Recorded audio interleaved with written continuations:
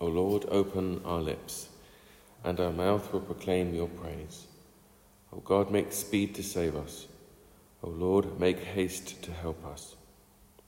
Glory to the Father, and to the Son, and to the Holy Spirit, as it was in the beginning, is now, and shall be forever. Amen. Praise the Lord. The Lord's name be praised.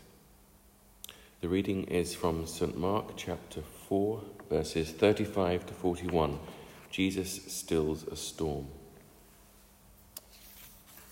On that day, when evening had come, he said to them, "Let us go across to the other side." And leaving the crowd behind, they took him with them in the boat, just as he was. Other boats were with him. A great gale arose, and the waves beat into the boat, so that the boat was already being swamped. But he was in the stern, asleep on the cushion. And they woke him up and said to him, "Teacher, do you not care that we are perishing?" He woke up and rebuked the wind and said to the sea, "Peace, be still." Then the wind ceased, and there was a dead calm. He said to them, "Why are you afraid? Have you still no faith?" And they were filled with great awe and said to one another, "Who then is this, that even the wind and the sea obey him?"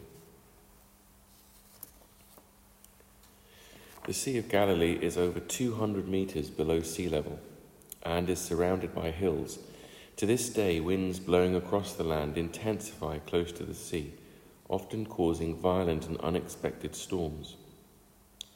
The disciples were seasoned fishermen who had spent their lives fishing on this vast lake, but during this particular storm, they panicked because it threatened to destroy them, and Jesus seemed unaware or unconcerned.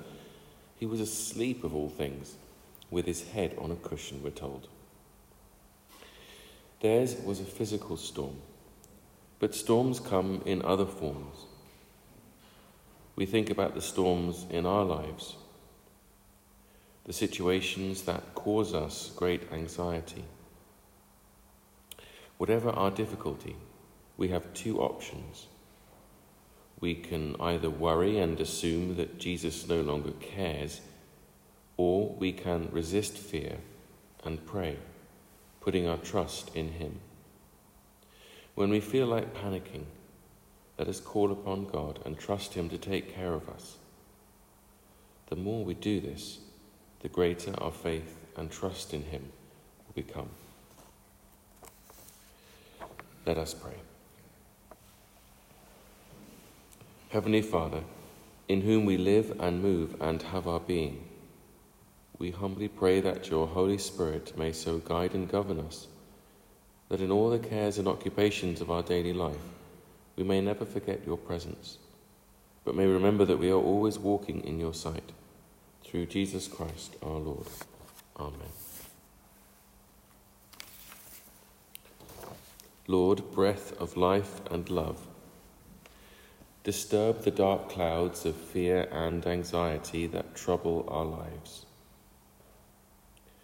And in this gentle breeze, as clouds disperse, may we sense hope and healing as your light breaks in and through our hearts and minds and shines out into the world.